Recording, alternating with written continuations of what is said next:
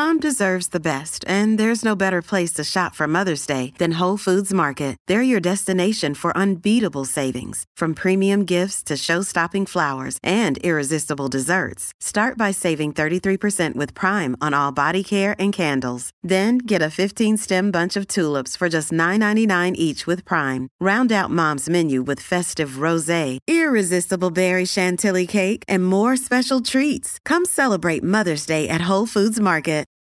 Look, Bumble knows you're exhausted by dating. All the must not take yourself too seriously and 6'1" since that matters. And what do I even say other than hey? Well, that's why they're introducing an all-new Bumble with exciting features to make compatibility easier, starting the chat better, and dating safer. They've changed, so you don't have to. Download the new Bumble now. Welcome to the New Books Network. Confounding, exhilarating, and contagious. Emotions matter, and so does applying emotional intelligence. Welcome to Dan Hill's EQ Spotlight, the podcast where emotions rule. Whatever the topic, how do hearts and minds collide? Find out with your host, a college professor turned globe-trotting EQ entrepreneur. His mission? Each week, Dan joins prominent authors in decoding how emotions drive outcomes and make people tick. Now, on to the show. Hello, everyone, and thank you for joining me for the 119th episode of my podcast, Dan Hill's EQ Spotlight. The series appears here on the New Books Network, which has as its motto, sharing knowledge so people can thrive. Today's topic is men, hard facts, real solutions. I'm joined by Richard Reeves, who is the author of Boys and Men, Why the Modern Male is Struggling, Why It Matters, and What to Do About It. The publisher is Brookings Institution Press. Richard is a senior fellow in economic studies at the Brookings Institution. He's also the author of the 2017 book, Dream Hoarders, and is a regular contributor to the New York Times, Washington Post, Wall Street Journal, and The Atlantic. Welcome to the show, Richard. Thank you for having me on, Dan. Appreciate it. Very much so. So, brief overview. What's the book about? And you even cited 6 main reasons why you wrote it. Yes. Maybe I won't cover all 6 just to spare your listeners a little bit. But yeah, I think the main reason was just because of the really stark evidence that many of our boys and men are facing some real headwinds, some real problems. And chances are that there's a man or a boy in the lives of whoever's listening to this now that is struggling in the classroom or to find a job or how to be a father in the modern world. And those are real problems. They're not made up problems. And they're not by and large just individual problems. They are because the world has changed in ways that have become challenging for many men. And so that was one reason. And the second reason was just this recognition that lots of institutions and systems have changed in ways that have become more difficult in some ways for boys and men. So we have an education system, for example, that in some ways is unfriendly to boys and men. And we can talk about that. The workplace has changed. I mean, traditionally male jobs have been particularly affected by trade and automation and so on.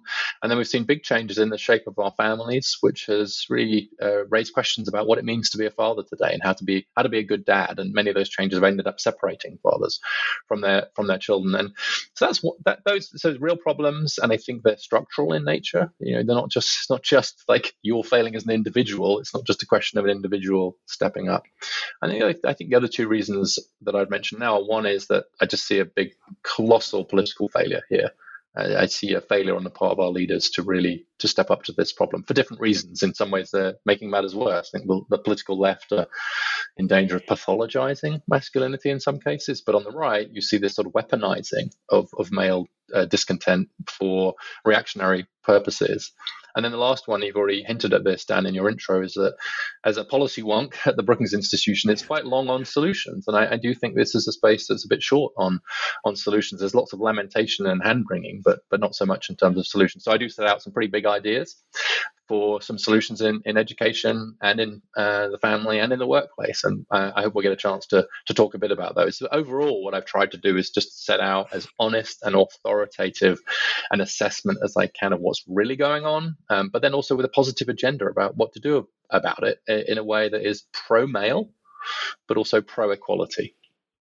Yeah, no, I think it's a tremendously important task, and I think you've had the courage to take it on. And there are a lot of startling facts in the book that I think make the case for why we need to pay attention to this issue. So let's delve into those and make sure we leave time to get to the solutions that you're proposing. So there's a chapter called Girls Rule, and back in the day, I taught college both at Brown University, Rutgers University, and before that at what's now Missouri State University. And I saw then already a bit of what is even more prevalent now, which is that men have a lower graduation rate. I think you actually cite 9%, which is a pretty substantial gap. Want to talk a bit more about pink campuses, Girls Rule? What's going on in education? Sure.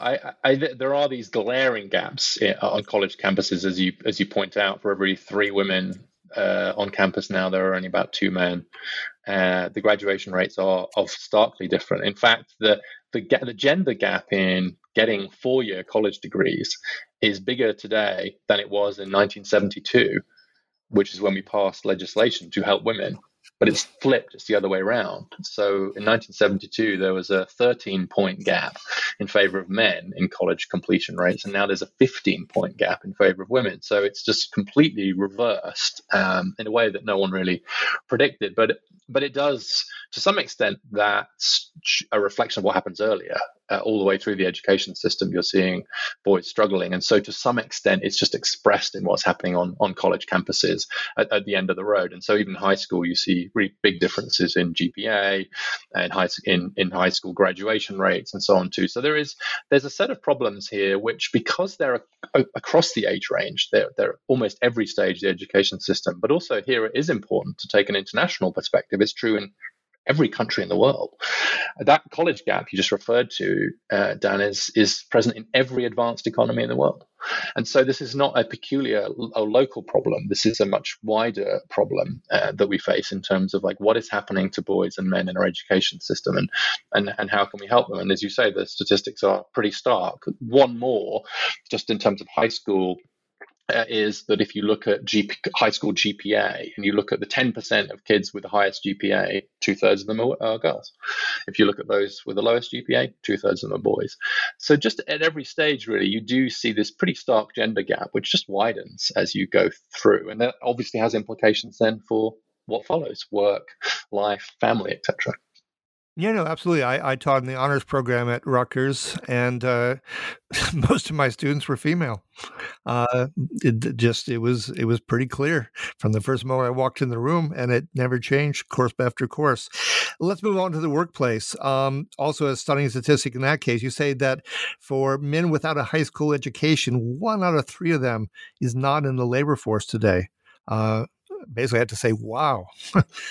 Yeah, I mean, the men who are really facing the biggest challenges, and it's really important to say this, are the ones who are lower down the education spectrum economically and so on, and especially if they're Black. And so I think this is part of the problem with this debate, which is that if you say, well, actually, there are a lot of boys and men who are struggling, if your audience is well-educated, affluent, upper middle class people, they look around and they go, really?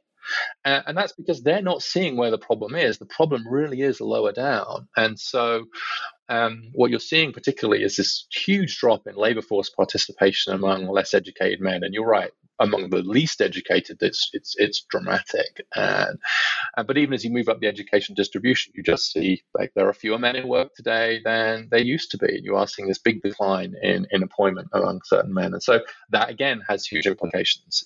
So if they're not doing well in the education system, less likely to be having successful employment, that has implications for family. And so looking at this thing in the round, what you see is a lot of men who are struggling.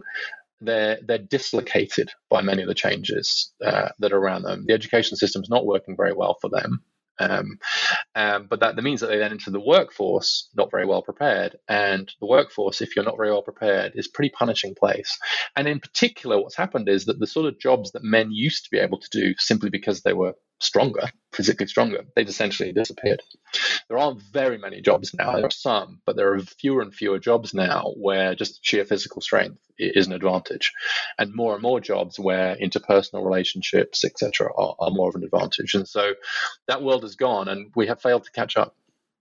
Yeah, no, and it's the women who are often very good at the so-called soft skills of empathy and communication and collaboration, more so historically, or at least by stereotype, than men. I've certainly seen that in corporate life before I started my own company. So many of the managers were women. Very rarely were there as many male leaders, unless it was very operationally oriented, mechanically oriented.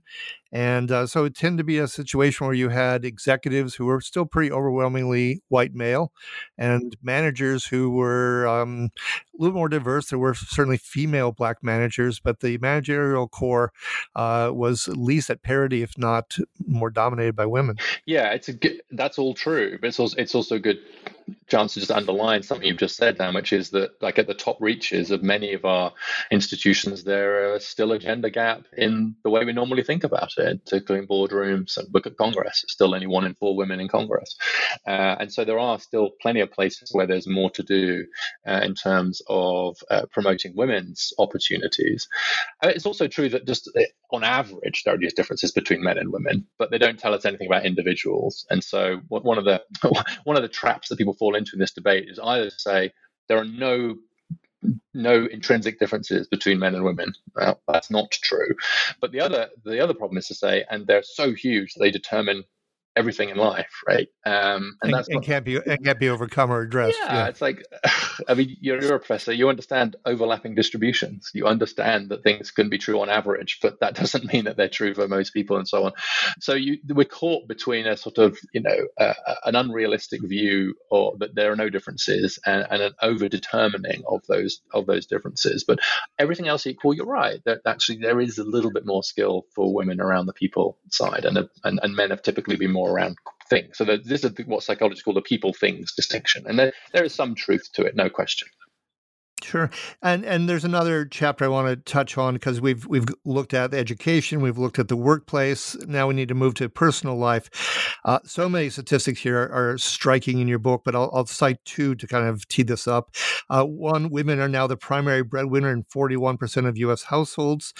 Another one, 40% of births are now taking place outside of marriage in the U.S. That's up from 11% in 1970. Yeah, I think that just underlines the transformation in family life that we've seen in a generation. I speak as a father of 3 grown sons. That's one of the other reasons that I wrote the book, is a little bit of personal experience of seeing boys growing up in this world. But also, my generation, I'm in my early 50s. The economic relationships between men and women for my generation are completely different to my parents' generation. Completely different. As you say, like, this huge number of breadwinners now who are women. That's a transformation. It's a cultural transformation, and it's a welcome one, in the sense that what it represents is a huge triumph of the women's movement to get what I would say is the main goal of the women's movement, which was economic independence for women, to make marriage a choice, to use Gloria Steinem's phrase, and to mean that women could stand on their own. And that's the message that certainly, my wife received, and that all of our friends' daughters have received, and that I would absolutely communicate to any young women that I know in my life, which is make sure you have, economic power. But what that also means is a big question mark is then, okay, well, what does that mean for dads? And we haven't caught up yet. Again, it's a cultural lag problem. If we still see dads as primarily as breadwinners, and they are increasingly not fulfilling that role, or at least they're not the only ones filling that role, what does that mean? And so what that means in practice is that, particularly for unmarried fathers, and you're quite right, that there's this huge rise in the number of kids being born outside marriage. And I don't really see that changing, honestly. I don't think we're going to turn back the clock on that one. Well, what does that mean for unmarried fathers? And the danger is that if really being a dad means bringing a paycheck, then, as we've just discussed, a lot of men are struggling economically. The danger is that we've essentially benched the dads. And we say, look, mum can do both. Mum can raise the kids and make the money. Well, a society where we've basically benched all the dads is not a good society, especially for our sons. And so we have to reinvent fatherhood for a world of gender equality, reinvent what it means to be a dad when your partner is going to be equal, in some cases, superior earning partner. But it doesn't mean that we don't need dads anymore. We need dads just as much as ever. Absolutely. So before we pivot into the solutions part of this. One more thing I thought it was very candid of you. You said you had a lot of people suggesting you not write this book, that it goes into troubled waters, and certainly you have a chapter on political stalemate. And since I've been a columnist and a pundit for Reuters and CNN and Fox and MSNBC on presidential debates and so forth, I know those waters a bit. But can you just talk a bit about that, maybe as a setup to us going into the solutions? Because you do very definitely dare to have real solutions you're proposing here. Yes. Well, thank you for saying that, Dan. And we'll see how brave I'm actually being. I sometimes think people overstate the bravery thing. It's like, oh, look how brave I'm being. This difficult subject, and then before you know it, you're a successful YouTuber with a very profitable Substack, complaining about your lack of audience. So I don't want to overstate this, but I do think it is. There's no question that it's difficult water. And I think that's because, for two reasons. One, it has become quite polarized politically. And I do think that particularly in the sort of, air war type politics that we see, that the whole issue of gender and sex has become quite politicized. And so it really is a sort of pick your side. There's either a war on women, and we still live in a patriarchy, and how can you even talk about boys and men? So come this way. Or there's a war on boys and men, and feminism has destroyed the family and society, so come this way. And of course, most people are nowhere near either of those extremes. What most people are trying to do is raise their kids and make their lives work and make their relationships work in what are quite challenging times. And so I guess it's just a sort of a recognition that that this is a sensitive subject. And it's also, the second reason is because it's personal. I mean, we're talking about very personal things here. We're talking about ourselves. We're talking about our sons. We're talking about our brothers. We're talking about our marriages. And so this is a subject that people have views on. I mean, when you tell people that you're writing a book about something, you're out at a party or you're chatting to people, it's very interesting to see what kind of reaction you get. And one of my previous books that was a biography of the 19th century British philosopher John Stuart Mill. And I could see people's eyes glaze over as I talked about it. Oh, what are you working on? Oh, a book about John Stuart Mill. I could see them regretting it immediately and sort of trying to back away. But with this one, I could barely get 2 sentences in before people would start sharing their own stories and their own opinions, pro or con. And so this is both a very political issue and a very personal issue. And I think that makes it a particularly treacherous area. On the other hand, also an area that's crying out for better treatment than the one we've had so far. Well, I took a 19th century British nonfiction course, and I confess I took it because I wanted to read Ruskin and Wilde, but I really enjoyed John Stuart Mill. Finally. But I'm not going to take away from you the mantle of some courage here, because I think when we get to the question of education, for instance, you have a pretty bold suggestion, which is to delay schooling for 1 year, what sometimes might be called redshirting boys. But you got a couple more involving education as well. So let's move into the solutions part and tee up the topic of education reform. Yeah, so you're right. There's three big proposals that I make to try and create a more male-friendly education system. I don't think it's currently very friendly to boys and men. And the first is to start boys in school a year later than girls. And the reason for that is quite simple. Boys mature later than girls. Especially in adolescence, so all the way through. But in adolescence, girls are on many important measures of brain development almost 2 years ahead of boys, actually. And those are the sort of skills that you develop around self-organization, the ability to stay on track, etc. This is like prefrontal cortex, CEO of the brain stuff. And it just develops earlier in girls, partly because girls have hit puberty earlier. It just does. And so for all the debates about sex differences in adults, the really big difference is the timing of development. And so what that means is that 15-year-old girls and 15-year-old boys are the same chronological age, but they're not the same developmental age. The boys are developmentally behind them. But we continue to run education as if that's not true. So essentially, the education system is structured in favor of girls in that sense, like neuroscientifically. And also the other thing I've discovered doing some reporting on this, including for a piece of The Atlantic, is that actually in private schools, it's pretty common for boys to be held back. I was told by one school counselor that there are 2 cutoff dates in our school, one for girls and one for boys. And the rates of redshirting, to use that term, for delayed start are pretty high for boys in private schools, and so they know something, and it's higher for more affluent, more educated parents generally. So that's a big one for me, is to just try and level the playing field a little bit by giving boys this later start. So that's number one. Number two, I'll do the other two very quickly, is more male teachers. As people are watching the news recently, we do face a bit of a teacher shortage. So let's try and solve that with the other half of the labor force. But actually, teaching as a profession, K-12 teaching, is becoming more female every year, and 76% of K-12 teachers now are women. Only 1 in 10 elementary school teachers. There are many elementary schools with absolutely no male teachers at all. In early years education, it's even more stark. There are actually twice as many women flying fighter planes as there are men teaching pre-K or kindergarten. As a share of the profession, I should say. So I think more male, and also it just seems like boys do better when there are more male teachers around. The evidence is, contested, but there's pretty good evidence, particularly in subjects like English. So more male teachers for sure, especially male teachers of color, but more men generally. And then the third is more vocational training. One of the areas where actually boys and men do seem to do better and flourish is when they get the chance to do vocational learning, a bit more hands-on learning. Comes back to the thing that you said earlier, Dan, about some of the sex differences. So, I asked for 1,000 more technical high schools, big investments in apprenticeships and so on, and get away a little bit from the sort of narrowly academic track, because that does seem to help boys. So those are sort of three pretty big reforms that I suggest we make to our education system. Sure. Well, in Germany, for instance, they have a lot of emphasis on VOTEC, and it's been very successful. Regarding male teachers, I see the importance. For one thing, if you don't have a dad in the house, not to have a male role model that when you then go to school, seems just repeating the deficit or deepening it.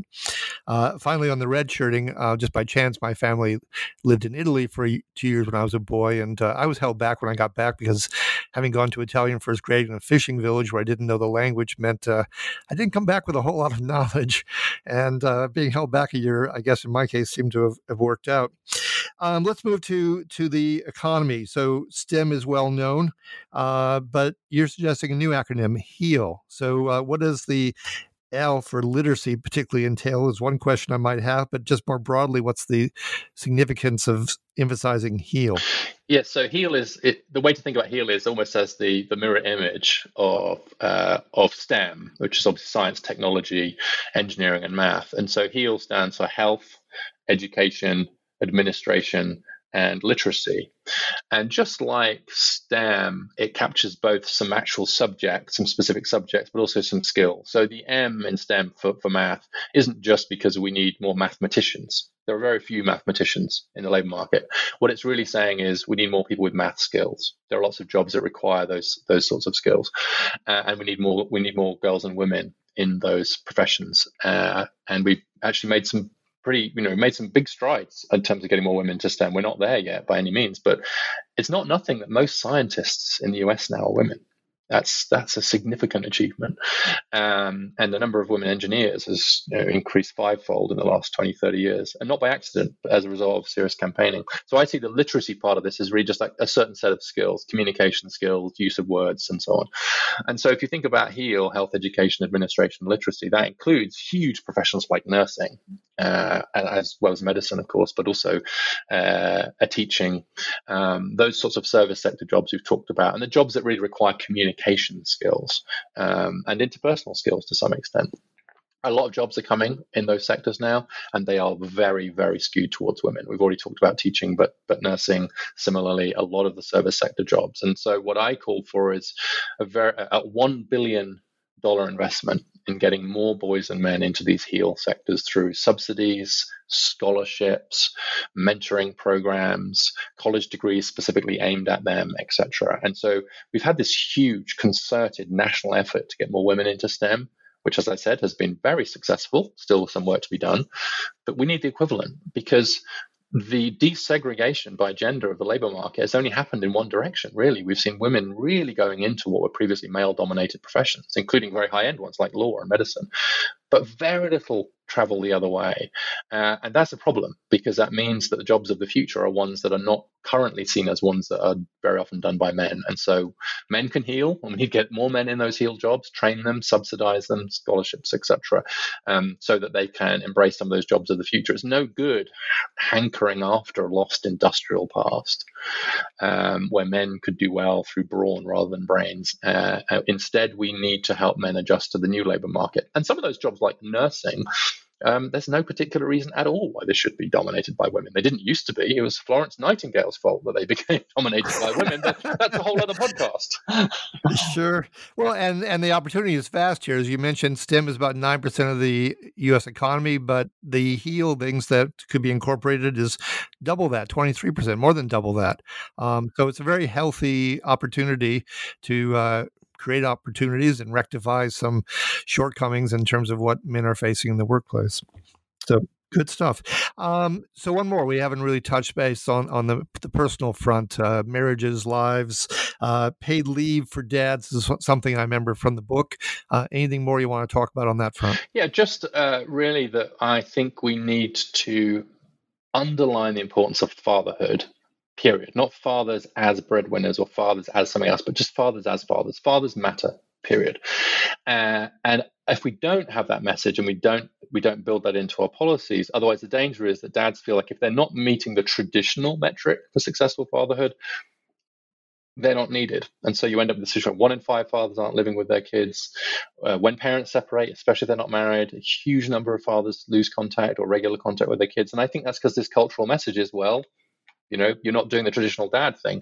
But it turns out that dads matter just as dads, especially to adolescents. Actually, I was very struck by the evidence that dads matter for adolescents. And how do we send that message that dads matter? Well, a number of ways, but one is to make sure that, particularly for unmarried parents, that dads have rights.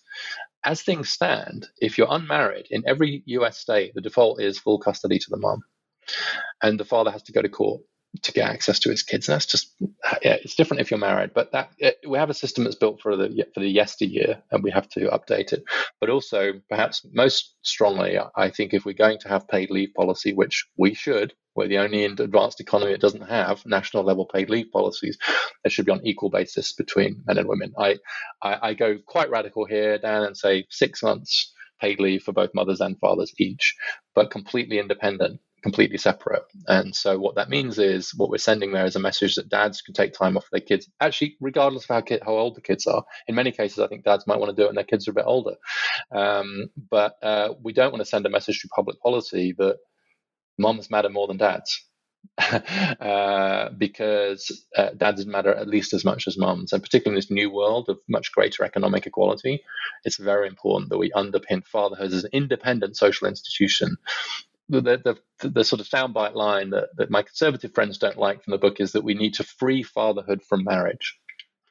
And what I mean by that is it needs to be an independent social institution. And so anybody who is a dad that's listening or has a dad, it's incredibly important not to treat dads as somehow second-class parents. They are not. No. I think that's strong, good stuff.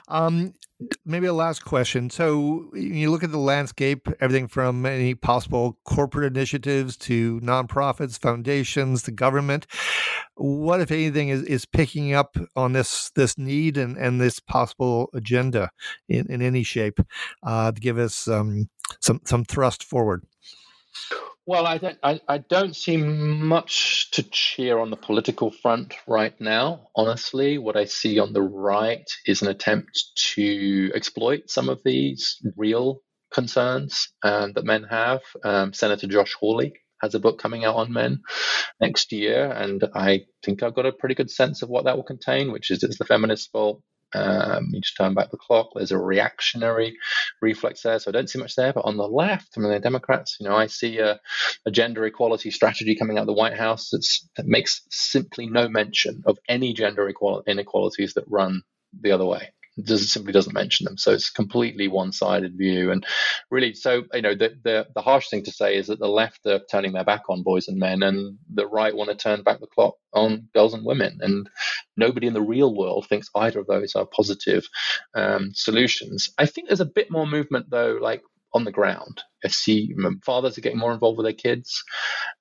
We are seeing women making strides in the workplace, as we've discussed. And you're starting to see companies, especially post-pandemic, starting to realize that they do need to give their workers more flexibility, that many of them are starting to give more paid leave, especially right now. It's the more elite organizations for sure, but I hope some of that will trickle down.